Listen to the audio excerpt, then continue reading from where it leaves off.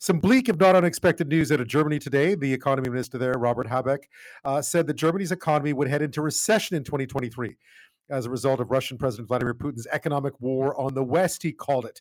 They, of course, are heavily reliant, or have been traditionally, on Russian energy, specifically Russian natural gas. Now those taps are being turned off, and they are bracing for what could be a tough winter. They say their strategic reserves are about 95% at capacity, but say nevertheless it is limited and they need to be frugal with gas or energy in general to get through the winter. And that is a scenario playing itself out across Europe heading into this winter. The EU imported about 80% of its total gas needs from Russia traditionally, and they're having to cut that back because obviously because of the war, there is every possibility those taps will be turned off. Joining me now is Adam Pankratz. He's a lecturer in the Strategy and Business Economics Department at the Sauder School of Business at the University of British Columbia. Thank you for your time. Welcome to the show. Pleasure to be here, Ben. It's starting to get chillier. I think we're all noticing that even out in BC. In Europe, this winter has taken on some very different dynamics. But to go back to the beginning, it really is a case of you reap what you sow, or in this case, with many European countries, what you didn't extract, this reliance on other people to provide them with their energy. Yeah, well, that's certainly the case. I mean, Europe has been heavily reliant on Russian gas. Germany was reliant on Russia for 55% of its natural gas. Finland, the extreme 99% of its gas coming from Russia. So Europe has had heavy reliance on cheap Russian gas, which has allowed it to pursue other policies and not extract its own natural resources and its own gas, of which it does not have a lot, but which certainly could be more used than they are. And when Russia turns off the taps, the reality is that Europe just doesn't have any other options. And that's why they're in the position that we see right now.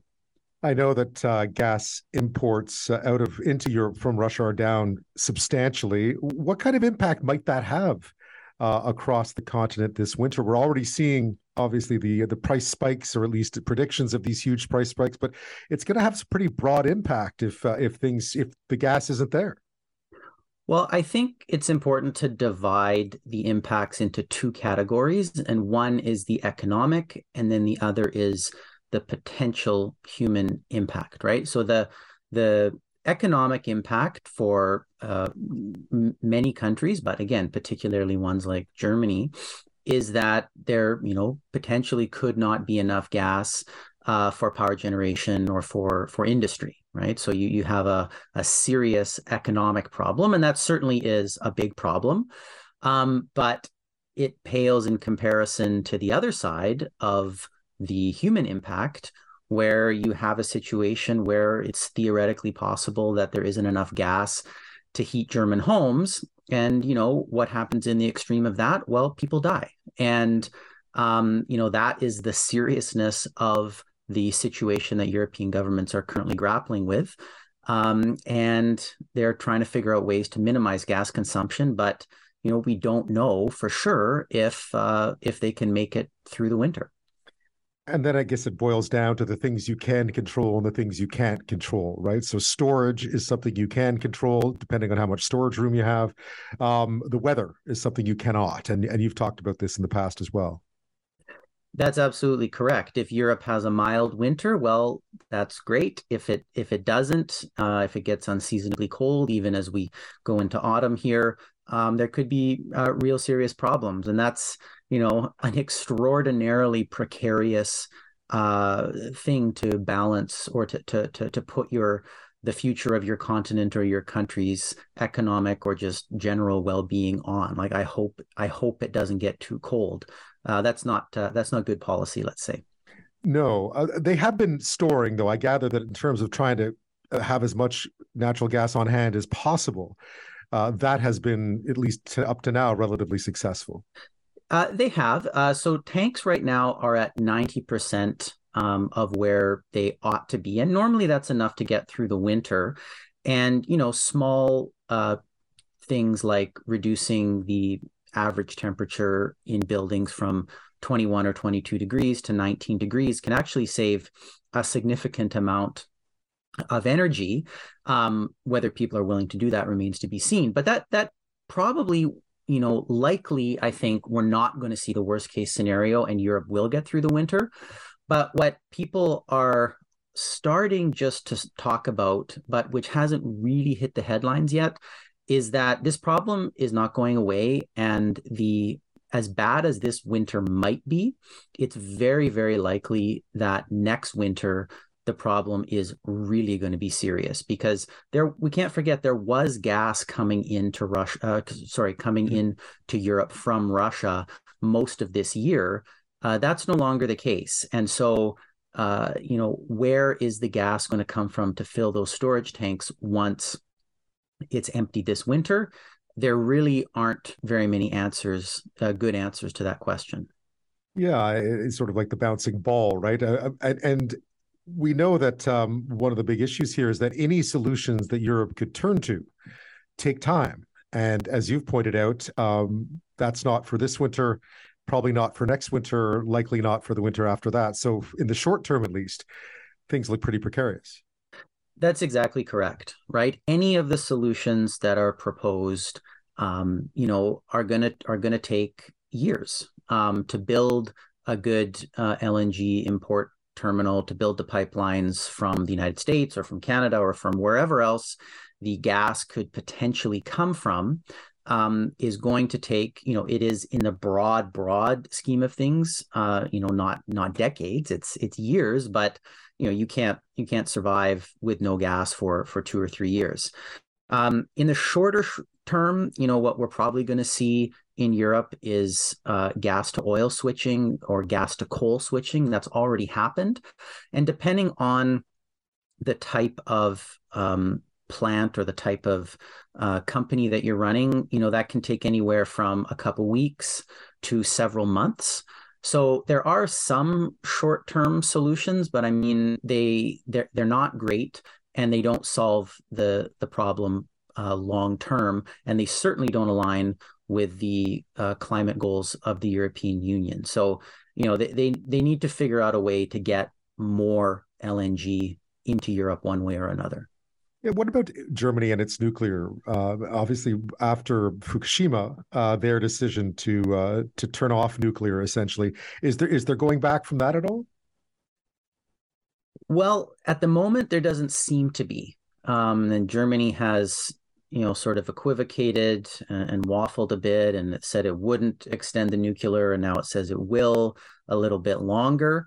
It certainly seems that nuclear is a very good solution for a country like Europe. And one of the reasons you're seeing France a little bit, and I emphasize a little bit, less exposed, is because they have long had a policy of energy self-sufficiency and have a number of nuclear reactors which provide the bulk of their electricity.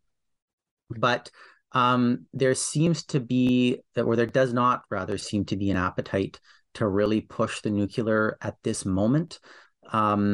Which is unfortunate, because I think more and more we're realizing that nuclear, as we transition into a greener future, is probably going to be a decent part of the equation and can be a very productive one. Russia is struggling as well, because it's not like they have a whole infrastructure built to sell this gas to other people either. So just how long can the Russians hold out here? I think if we knew the answer to that question, we could much more quickly resolve the terrible situation that's currently ongoing. I think a lot of that depends on the moves by India and China. So far they've been very happy to take discounted Russian oil and gas and are very happy to buy it at those discounted prices. And then, either use it themselves or refine it and send it somewhere else in the world. So far, Russia seems to be holding out okay. And one of the reasons for that is the lack of other alternative fuels, like we discussed in the first segment, with the result that the price of oil and gas is much higher than it was previously. So even at heavily discounted or heavily restricted amounts, when they do come, Russia is still making as much money as it was in the previous decade at lower commodity prices. So I think there's every reason to believe that Russia can probably keep this going for much longer than anyone would really ideally like to see. What about Canada and all this? We've talked about it. Clearly, the infrastructure is not there for Canada to help much on the LNG front. It's coming. At least the first pipeline and LNG distribution will be coming. But what should Canada be doing now, do you think? Is this now time to invest long term in LNG, or is this too short a window for us to make any real headway on that front? I think we need to look at this in an even bigger picture than the already large picture of the Russian war in Ukraine, and say that the energy transition, the green transition, is going to take decades, right? Can we do anything for Europe in the next year or two? Probably not. But is LNG and our fossil fuels going to be part of the energy equation for a long time to come? Yes, absolutely. And one of the great virtues of LNG is that it is cleaner burning. It's not a renewable energy source, let's be clear, but it is cleaner burning.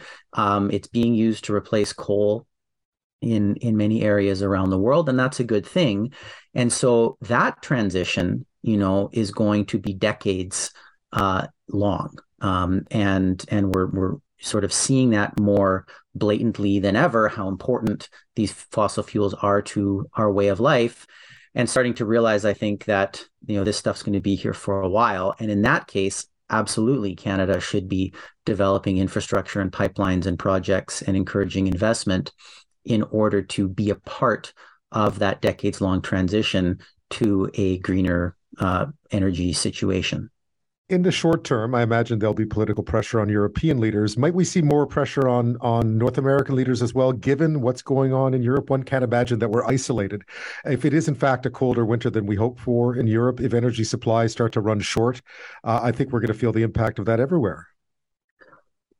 Well, that I think is uncertain because North America is extraordinarily fortunate in our energy situation because we have so much. We have lots of oil, we have lots of gas. And so we have not seen our prices move anywhere near up what they have seen in Europe. Can you imagine if you got your gas bill next month and your gas bill was $1,000 for the month? Well, that's what we're talking about in Europe, right? That is not going to happen in Canada. And it's not going to happen in the United States because we have lots of our own supply, and we're sort of isolated from the world market in that sense. Now, we're not isolated from oil prices, which affect our gasoline prices, and that might be sort of that pinch at the pump, the most in your face example for a majority of people of the importance of maintaining a consistent energy supply and fossil fuels to their daily lives. So it'll be interesting to see, whether larger geopolitical pressures ultimately end up pushing the governments of the United States and Canada to move quicker and faster from the direction they've currently been. I don't know, but I do certainly hope so because, as I say, I think the reality of the transition to the green future that our governments have been pursuing for a while now is that it's going to take decades. It's not going to take years. And we need a coherent and realistic plan for those decades to come. Adam Pankratz, thank you so much. My pleasure, Ben. Thank you.